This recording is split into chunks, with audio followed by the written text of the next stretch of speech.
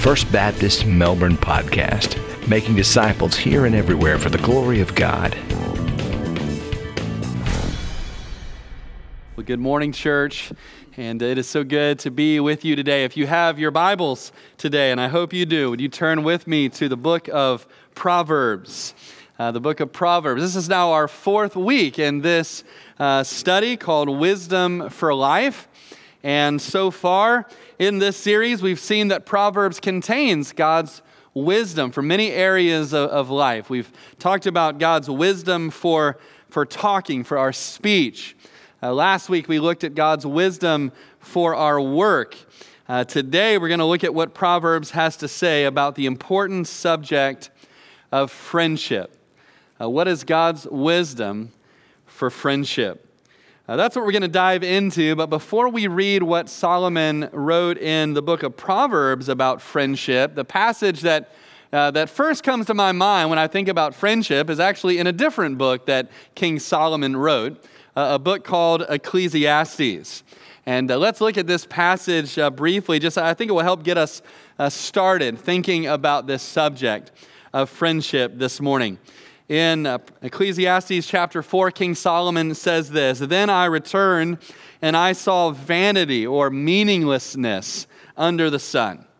There is one alone, without companion.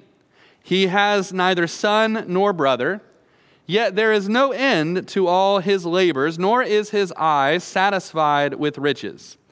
But he never asks, 'For whom do I toil and deprive myself of good?'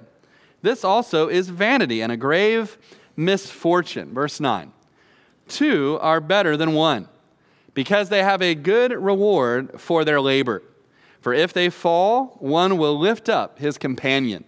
But woe to him who is alone when he falls, for he has no one to help him up. Again, if two lie down together, they will keep warm. But how can one be warm alone? Though one may be overpowered by another, two can withstand him. And a threefold cord is not quickly broken." The second half of that passage really talks about some of the benefits and the blessings of friendship. There are many reasons that King Solomon gives us why two are better than one. He says, when you have someone else with you, when you fall down, there's someone else to lift you up. And we all have times in our life where we need a friend to lift us up. He describes perhaps the scene of folks traveling together by foot through the winter months, and how two are able to stay warm and two are able to defend an attacker when someone comes, better than one man can do alone. And then he talks about a group of friends, a threefold cord, and how it is not easily broken. It is a beautiful and memorable description of the value of good friends. But what really strikes me is the beginning of this passage where Solomon writes about the person who does not have a friend, the person who is alone.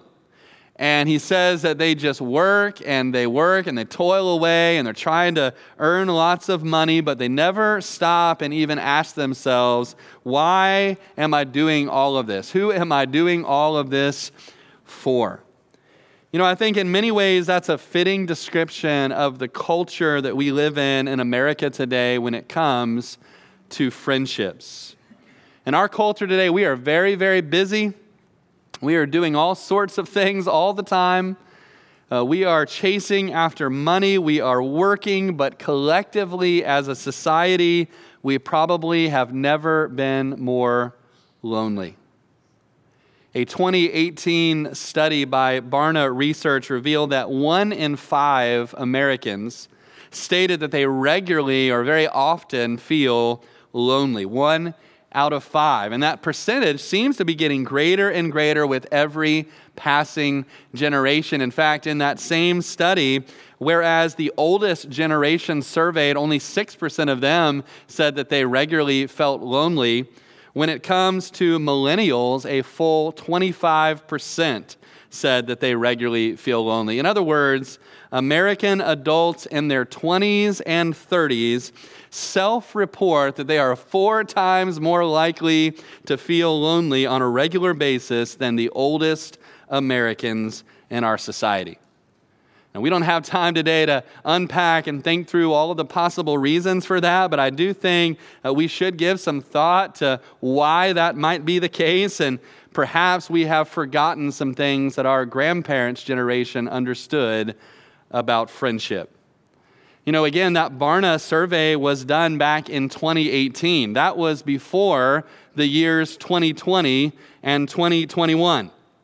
In which the COVID pandemic happened and we collectively isolated ourselves from each other and from our friends for months or even a year or longer. And that had an incredible impact upon our relationships and friendships. I came across an insightful article by author Jeremy Linman about how COVID has affected our friendships. He wrote that, quote, "The cure for one pandemic only deepened another one," referring to what he calls the pandemic of loneliness. In his article, Linman cites a study that was done during COVID, which said that from March of 2020 and onward, the average American spent 1 less hour per day outside of their own home with their friends. And the average American spent 1 more hour per day watching a screen. And what that means is just in 2020 alone, from March of that year to the end of that year, we collectively spent, or individually spent, 300 fewer hours face-to-face with our friends and 300 more hours watching a screen. There is no way that has not affected our friendships and our relationships, and I believe that trend has largely continued. And so digitally, we are more connected than ever before, and yet relationally, I would argue that we're less connected than ever before.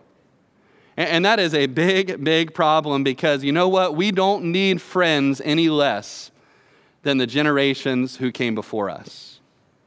God has created us in His own image. He has hardwired us for relationships with other people. We all need real, meaningful, authentic, long-lasting friendships. But fewer and fewer people, it seems, actually have them. Well, if this is the current status of things, what does the Bible have to say about it? What wisdom for friendships can we find from the wisest man ever, King Solomon? Well, as we look at some of the verses in Proverbs about this subject of friendship, I want us to discover together today 7 principles for godly friendships. 7 principles for godly friendships. Here's the first principle. Number 1, it's so important for every person, every age person in this room right now. The Bible says, choose your friends carefully because you will end up a lot like them. Now, we should already know this truth, that our friends have a powerful effect on the way we live our lives. And that effect, by the way, it isn't necessarily bad. It can be a positive thing or it can be a negative thing. It really is about the friends that we choose to surround ourselves with. In fact, in Proverbs 13:20, Solomon gives us both sides of that principle. He says, "He who walks with wise men will be wise, but the companion of fools will be destroyed." So if we want to be wise, which is what this whole series is about, if we want to walk through life wisely, following God's wisdom for life, then we had better find some wise people, some wise men and some wise women to surround ourselves with. But alternatively, if we are friends with a bunch of fools, Solomon says, we're going to be foolish also. And they're going to lead us into a life of folly that only leads to one destination, ultimately to our own destruction. And you don't just find this principle in the Old Testament. Paul writes about this in the New Testament as well. In 1 Corinthians 15, we read, "Do not be deceived. Evil company corrupts good habits or good character." Now, in that context, Paul is talking about how bad company corrupts our good doctrine and what we believe. But this really has application, I believe, to every part of our lives. We're not going to think or live or speak in a God-honoring way, in an uncorrupted way, if we choose bad company to surround ourselves with. And back in Proverbs, Solomon unpacks just specific areas where when we surround ourselves with bad company, it's going to lead us down a downward direction in terms of our character. Proverbs 16:29 says, "A violent man entices his neighbor and leads him in a way that is not good." Proverbs 22:24 and 25 adds on to that idea and says, "Make no friendship with an angry man, and with a furious man do not go, lest you learn his ways and set a snare for your soul." Now, we're going to speak more about this subject of anger next week, but Solomon says if you spend a lot of time with angry, hot-headed people, pretty soon you're going to learn their ways and you're going to be more and more like them. And this is true in every area of life. The term that we use for this effect that friends have upon us is peer pressure. And that's something that I'm sure we have all learned from the time that we were a child, the pressure that our peers, our friends, can exert upon our lives. But I'm afraid sometimes we forget how powerful that impact can be. I heard about something that author Dennis Rainey did for many, many years. He taught a sixth grade Sunday school class, a large sixth grade class. It had 60 sixth grade boys and girls in this class. And every year, he said he would do the same experiment with him. He would pick two of the most outgoing, confident kids in that sixth grade group, and he would send them outside of the room for a couple minutes. And while they were outside of the room, he talked to the rest of the kids in the class, and he said, "Now you're about to see a drama take place on the stage. And in this drama, someone is going to steal something from someone else. And then when the drama is over, I'm going to ask you to vote on whether it was right or wrong for that person to steal that thing." And he said, "Here's what I want you to do, though. Here's the catch. I want you to all vote the wrong way. And I'm going to have you vote by standing up.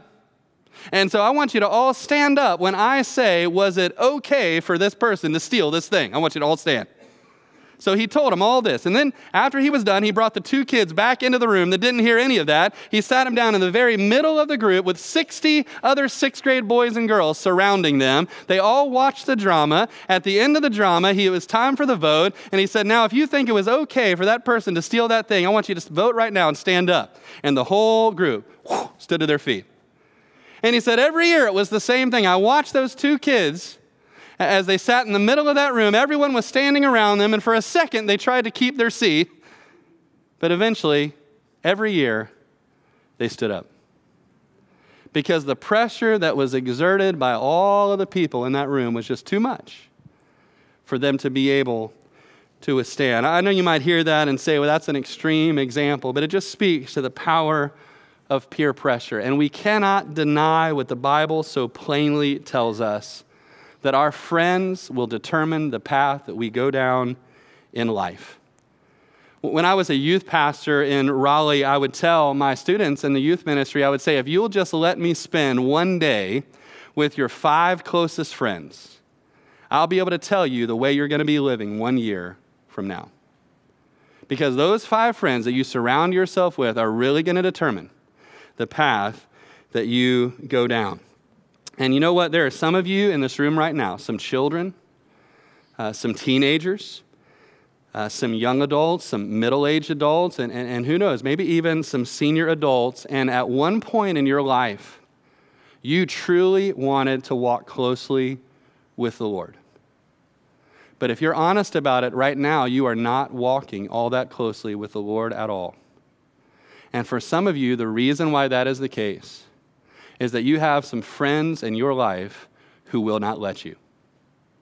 You have some friends in your life who do not love the Lord like you do. Some friends in your life who do not believe the Word of God. Friends who have no interest in living their life on the path of wisdom that the Bible talks about. It's the farthest thing from their minds.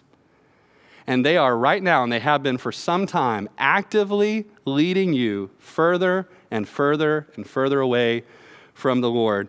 And I want to tell you something, and I know this may sound harsh, but I really don't care how it sounds because it is the truth. You need to ditch those friends today. And I don't mean to be mean about that. I don't mean you can never talk to them again or that you have to do that in a mean way. But if those friends are actively leading you further and further from the Lord Jesus Christ, that is not a healthy friendship. And you need to distance yourself from that friend who is pulling you further away from Christ, and you need to form some new friendships with people who will encourage you to follow hard after Jesus. Because the Bible is crystal clear. If you keep walking with fools, you're going to be a fool. But if you walk with the wise, you will learn to be wise. I already can hear somebody saying, but Pastor, doesn't the Bible say that Jesus was a friend of tax collectors and sinners? And aren't we supposed to be friends with lost people so that we can be salt and light and so that we can tell them about the Lord and introduce them to the Lord? And yes, we are, and all of that is the case. We should be friends with lost people. Listen, to the degree that we are mature enough in our faith to do that. To the degree that we are mature enough in our faith to influence them positively towards the Lord rather than allowing them to negatively influence us away from the Lord. But I would still tell you that those folks should probably not be your very closest friends. Here's the question that I want you to think about. Do your closest friends make you want to be more like Jesus or less like Jesus? Very simple question. Do your closest friends that you have in this life make you want to live more like Jesus or less like Jesus? And if the answer is less like Jesus, then you need some new friends. We've got to pick up the pace here. So more quickly, here's principle number 2 about friendship in Proverbs. Know that some people in life will want to use your friendship. In other words, not everybody who claims to be your friend is actually your friend. To put it bluntly, some of them just want to use you. And Solomon warns us about that in Proverbs 19. He says, wealth makes many friends, but the poor is separated from his friend. Many entreat the favor of the nobility, and every man is a friend to the one who gives gifts.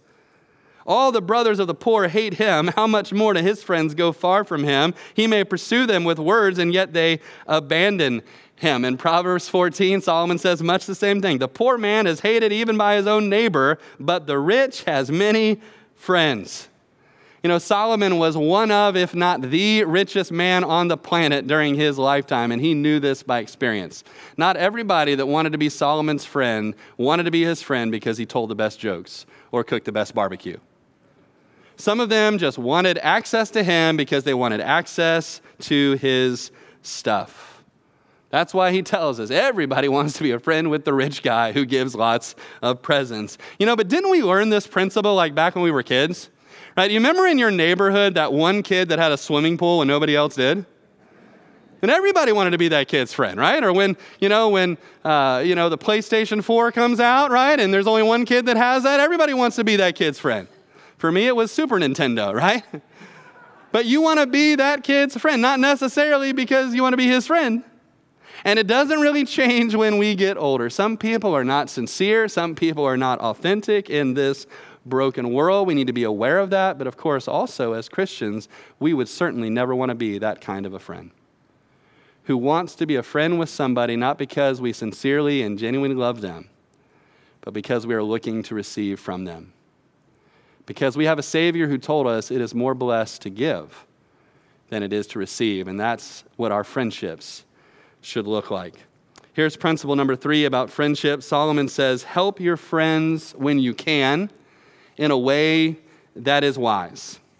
I love this proverb. Proverbs chapter 3, Solomon says, do not withhold good from those to whom it is due, when it is in the power of your hand to do so. Do not say to your neighbor, go and come back, and tomorrow I will give it, when you have it with you.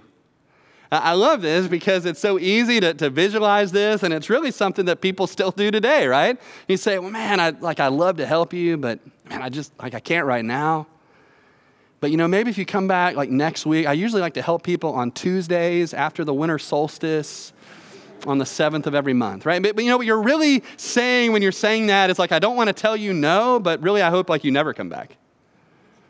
And the Word of God is saying don't do that. If you can help someone, if it's within your power and your ability to help them in that moment, well then help them and certainly be the kind of friend that is always ready to help. Proverbs 17:17 is probably one of the most famous of the Proverbs about friendship. And it gets at a similar idea. It says, a friend loves at all times, and a brother is born for adversity or born for times of adversity. We have brothers, we have family for those times of trial and adversity in our life when things are hard. Family should certainly be there to pick one another up, but friends also. And Solomon would even argue sometimes friends more so. That a friend loves at all times, in good times and in bad times. And isn't that when you really find out who your real friends are? Right? You find out in those moments who your fair weather friends are, who are only there when your life is a party and things are going well. But then you find out who those real, loyal, faithful friends are who are with you when your life has just hit rock bottom. A friend loves at all times. And that's the kind of friend that we should be to others. Now, I will just add that there is a verse that comes right after the verse we just read. Right after Proverbs 17:17 is Proverbs 17:18, which says this: a man devoid of understanding shakes hands in a pledge and becomes surety for his friend. So right after Solomon says a friend loves at all times, Solomon basically says, but don't be dumb and co-sign on somebody else's loan. And this is there's a lot of Proverbs actually about that in the book of Proverbs, and this probably goes beyond the bounds of what we have time to talk about today. But I just simply mention that to say this: even though we're called to love at all times and to minister to our friends and to help them when we can, it doesn't mean that we automatically do whatever our friends ask us to do. Even if what they're asking us to do is not wise. If it's not wise for them and it's not wise for us. Sometimes as a faithful friend, we have to say, no, we're not going to do that. And you shouldn't be doing that either. And so we need to remember that. We want to always be there and love at all times, but in a way that is wise and truly helpful to the individual. Here's another principle about friendship. Solomon says, if you want to be a good friend to people, then, just don't be annoying. That's principle number 4. Don't be annoying. And I love how practical and just spot on the book of Proverbs is when it just comes to real everyday life, because Solomon gives some pretty comical examples of things that are just irritating and annoying. And now, ladies, wives, I'm not going to quote today all the Proverbs that talk about that. There will be no dripping faucet quotes that I'm about to give you, all right? They are in the book of Proverbs, but I don't want tomatoes to be thrown at me today. And so here's one that is for all of us, right? Proverbs 27:14, he who blesses his friend with a loud voice rising early in the morning, it will be counted as a curse to him. Solomon says, don't be the guy that knocks on your neighbor or your friend's door at 5 in the morning just to give them a cheery good morning. People don't tend to love that. And if you catch me before I've had my coffee or a shower or my quiet time, I don't know what my reaction might be to that. And again, I think this is Solomon's way of saying don't be annoying. Think about what you're doing. Think about whether it is a blessing to your friend or whether it might be an irritant to your friend. Another really practical proverb is in Proverbs 25. It says, seldom set foot in your neighbor's house, lest he become weary of you and hate you. The modern day version of that some of us were taught growing up sounds like this. Don't wear out, you finish it, you're welcome, right? Don't wear out, you're welcome. Sometimes less is more, right? Sometimes we can spend so much time with a friend that it actually ends up damaging that friendship, and we end up really just getting on one another's nerves. When we hear this principle about don't be annoying, I don't think that most of us feel like we're going around doing annoying things all the time, but we need to think about the things that we do that are just inconsiderate towards our friends. I remember when I was in college at Florida State, I had a couple of roommates, some great friends. One of them is Pastor Jason Mole, our kids pastor, and 4 guys living in a really tiny apartment in Tallahassee, and it was far, far from clean and sanitary. And one of the things that we didn't do a great job of, and when I say we, I mean me, was washing our dishes. And so there were times where I didn't wash my dishes. I left them in the sink, and, one day would become 2, 14. And my roommates would say to me, you really need to wash your dishes. And they would bring it up over and over again. Finally, they got so irritated by me, they took all of the dishes in the sink, they put it in a cardboard box, and they set it on my bed in my bedroom. I think that was their way of saying, this is starting to be too much. And maybe you've never done that, but what are some things that maybe you've done that just are not considerate of your friends? Maybe you are that person that sends that early morning text or late night text when it really isn't an emergency. Maybe you're that person that ghosts your friends. They send a message to you and you don't respond to them for 7 days. You want your friends to respond to you and you need something from them, but when they reply to you, you don't respond quite as quickly. Maybe you don't show up to things that you say that you're going to be at. Maybe you kind of flake out at the last minute when your friend has put a lot of time and effort into planning something and you bail on them. I don't know what things maybe the Lord brings to your mind, but just ways that in your friendships right now, you're being inconsiderate. We don't want to be that kind of friend. It really goes back to the golden rule, doesn't it, that Jesus gave us, to do unto others what we would want them to do unto us, to be the kind of friend to other people that you would want them to be to you. Here's principle number 5 about friendship. Such an important truth, church. It's not about how many friends you have in life. It's about having a few faithful friends. You notice I put that word friends in quotes because there are some quote-unquote friends who are not actually your real friends. For example, you might have 1,700 friends on your Facebook account or your Instagram account, but you really do not have 1,700 friends. I mean, you can't even possibly have that many friends or even know what's going on in their lives and keep it in your minds. And you probably don't have 1,700 people who are going to show up in that time of crisis in your life. And so despite what our culture would have us to believe, that the goal of life is not to see how many social media friends or followers or subscribers that we can get. In fact, in chasing popularity and believing that if you have a ton of friends in your life, you will be awesome and you will have made it, that actually is a mirage and a trap. And you will not find lasting joy in pseudo-friendships with people that are really nothing more than acquaintances at best. But you will find joy, and so will I, in a few deep friendships with a handful of faithful friends. Solomon says the same thing, Proverbs 18:24. A person of too many friends comes to ruin, but there is a friend who sticks closer than a brother. Now that might be striking to you as you read that there could be such a thing as too many friends.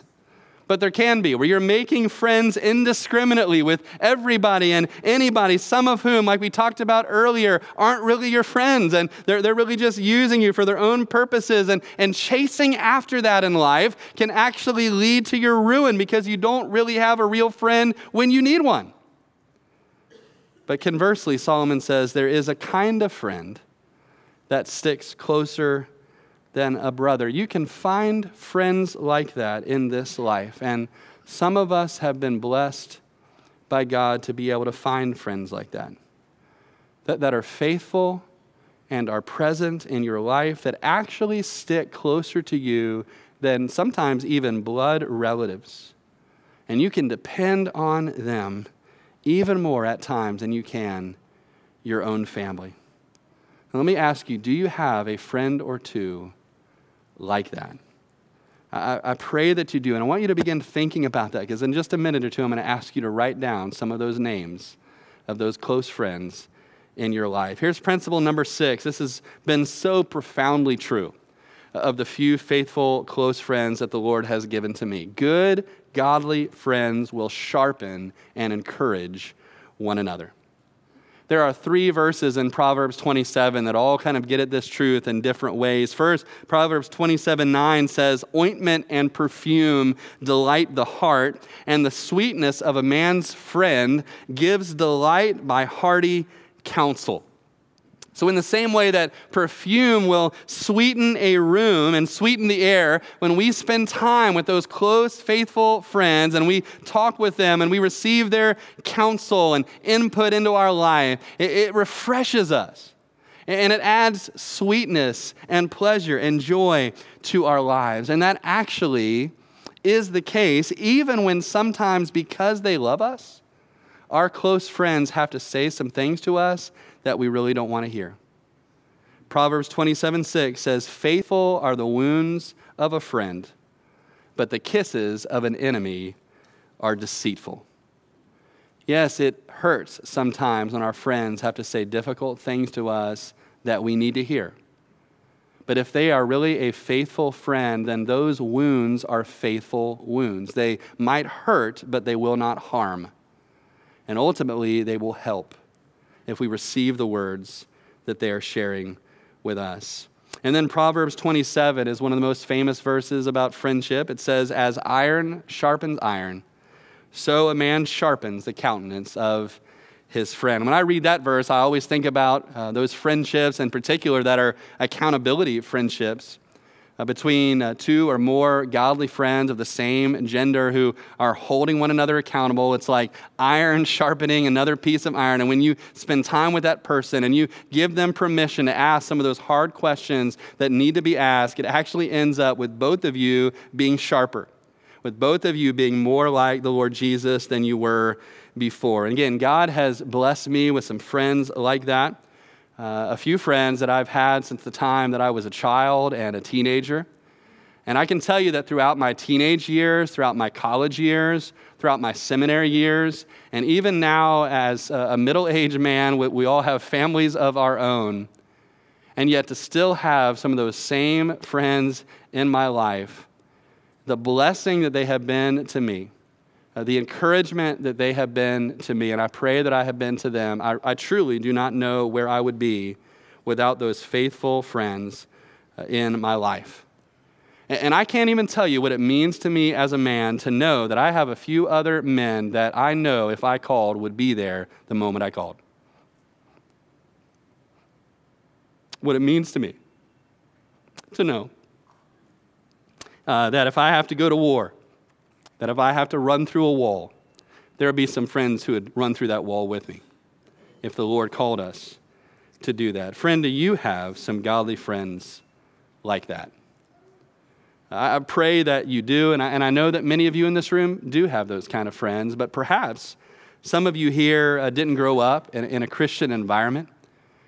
Maybe you're a relatively new believer, and maybe as you're thinking about your circle of friends right now, you're even realizing that most of your close friends really are not godly influences in your life. Maybe you're new to this area, to Melbourne, and you have some close friends where you lived before, but now time and distance and space has separated you from those friends, and now you're in need of some new godly friends who live right here in your community in Melbourne where you are. You know, I pray that this church, and in particular the small groups in our church, would be a place where you can make some of those friendships. And you can meet some people in those small groups who love the Lord Jesus, who are going the same direction as you, and can help spur you on. You know, I don't hear this often, but when I do, it really breaks my heart. When I hear somebody who says, you know, I've been coming to First Baptist for a while, I've been coming for a few months now, or maybe longer, and we've really been struggling to get connected. We've really been struggling to make those connections and to really have some real deep friendships with other people. That breaks my heart when I hear that. And what I would just say to those of us who have been here in this church, maybe for a longer period of time, is just to say, you know, when new people come in, let's always be looking out for those who are new. You know, when we move into our new worship center, I think we're going to have even more new people on a weekly basis who are coming. Let's be looking out for those people. Let's remember what it was like the first day that we walked in here, when you were new to this place, and what it felt like, and be the kind of friend to those people that you would have wanted someone to be to you. To go beyond just that superficial, hey, how you doing? What's your name? But to go beyond that, to really inviting them to your small group, inviting them to go out to lunch with you and some other families, inviting them over to your home and connecting them, introducing them to some of your other friends so they can make connections too. Because just like you do, just like I do, they also need some of those godly, faithful friends that can help spur them on in their walk with the Lord. Here's the last principle number 7. We won't spend long on this at all, but it's important that we remember to treasure the real friends that God gives to us in this life. Because they really are some of the greatest gifts that God gives to us this side of heaven. In Proverbs 27:10, Solomon says, "Do not forsake your friend or your father's friend, nor go to your brother's house in the day of your calamity. Better is a neighbor nearby than a brother far away." And Solomon says, don't forsake, don't abandon, don't leave behind that faithful friend or even your father's friend who's been a part of your family, a family friend for many, many decades. Don't forsake those friendships. Instead, treasure those friendships.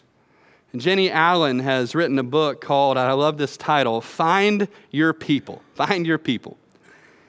And in that book, she argues that most people have an outer ring, is what she calls it, of somewhere around 50 acquaintances at the most. And you really can only keep up with about 50 other people and some of the things that are going on in their lives. And so she talks about 50 other acquaintances in that outer circle. Then she talks about a middle ring or a middle circle that most people have. She calls it a village, where you have 15 or 20 people in that circle that you spend some more time with. But then she says inside of that, most people only have between 2 and 5 really close, intimate, personal friends.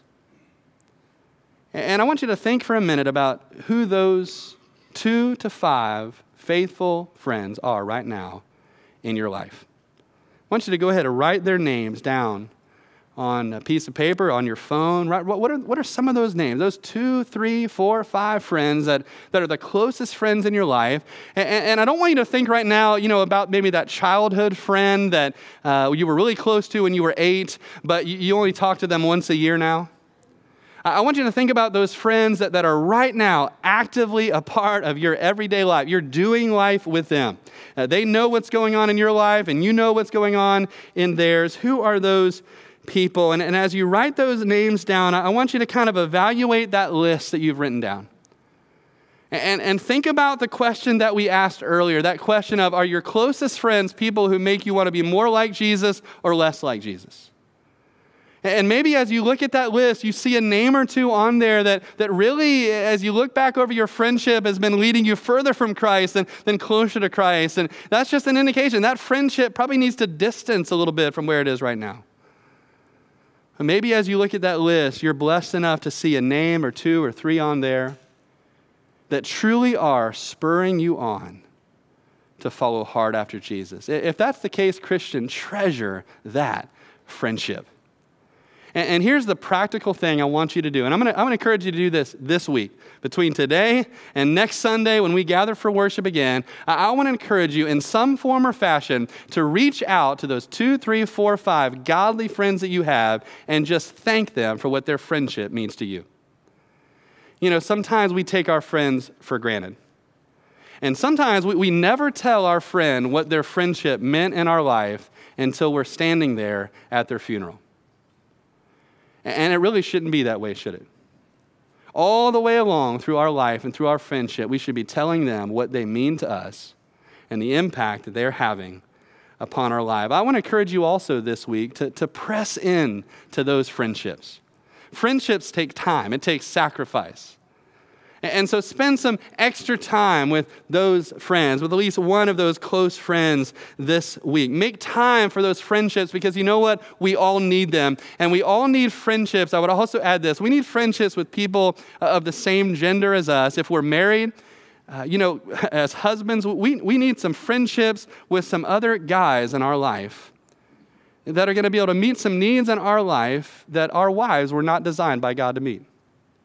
I would say the same thing to wives, that you need some friendships with some other godly women who are able to meet needs in your life that God never designed your husband to meet. And if you're putting all of the weight of friendship upon your husband, that's a weight that he was not designed by God to bear.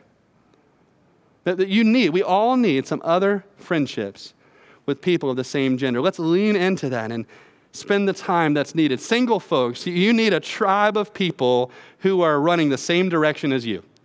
And hopefully that direction is straight towards Jesus. And I pray you'd find people like that here in this church. I pray in this church we would not just be a church where we talk about friendship, but we would be a church where we really have authentic friendships.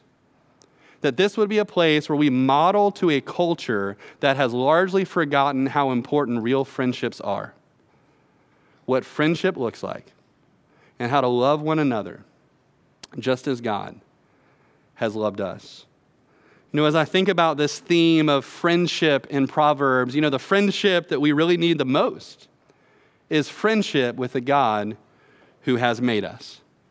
And it's kind of hard to think about that, I think, to think in that category, right? We're sinners. How could we be friends with a perfect, holy, righteous God? And yet in the Bible, that language is used, isn't it? Abraham was described as the friend of God. And Jesus, the night before he went to the cross, was speaking to his disciples. And this is what he said to them. John 15:15, he said, "I no longer call you slaves because a master doesn't confide in his slaves. Now you are my friends, since I have told you everything the Father has told me." How amazing is that verse?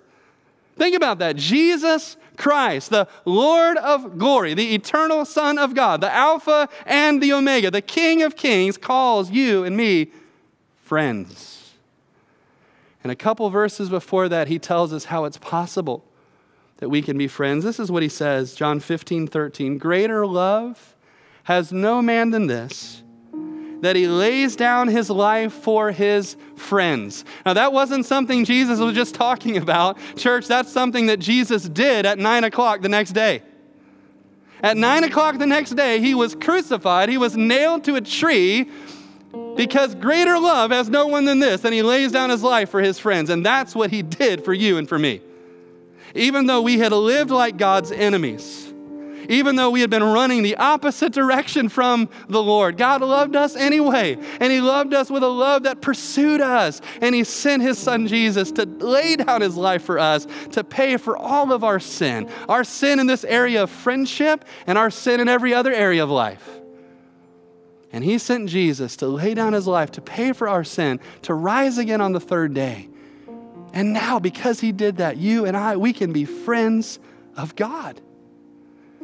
And if you're here and you would say, "I'm not sure I am a friend of God right now, but I want to be a friend of God. I hear what you're saying about what Jesus did for me, and I want to receive that into my life."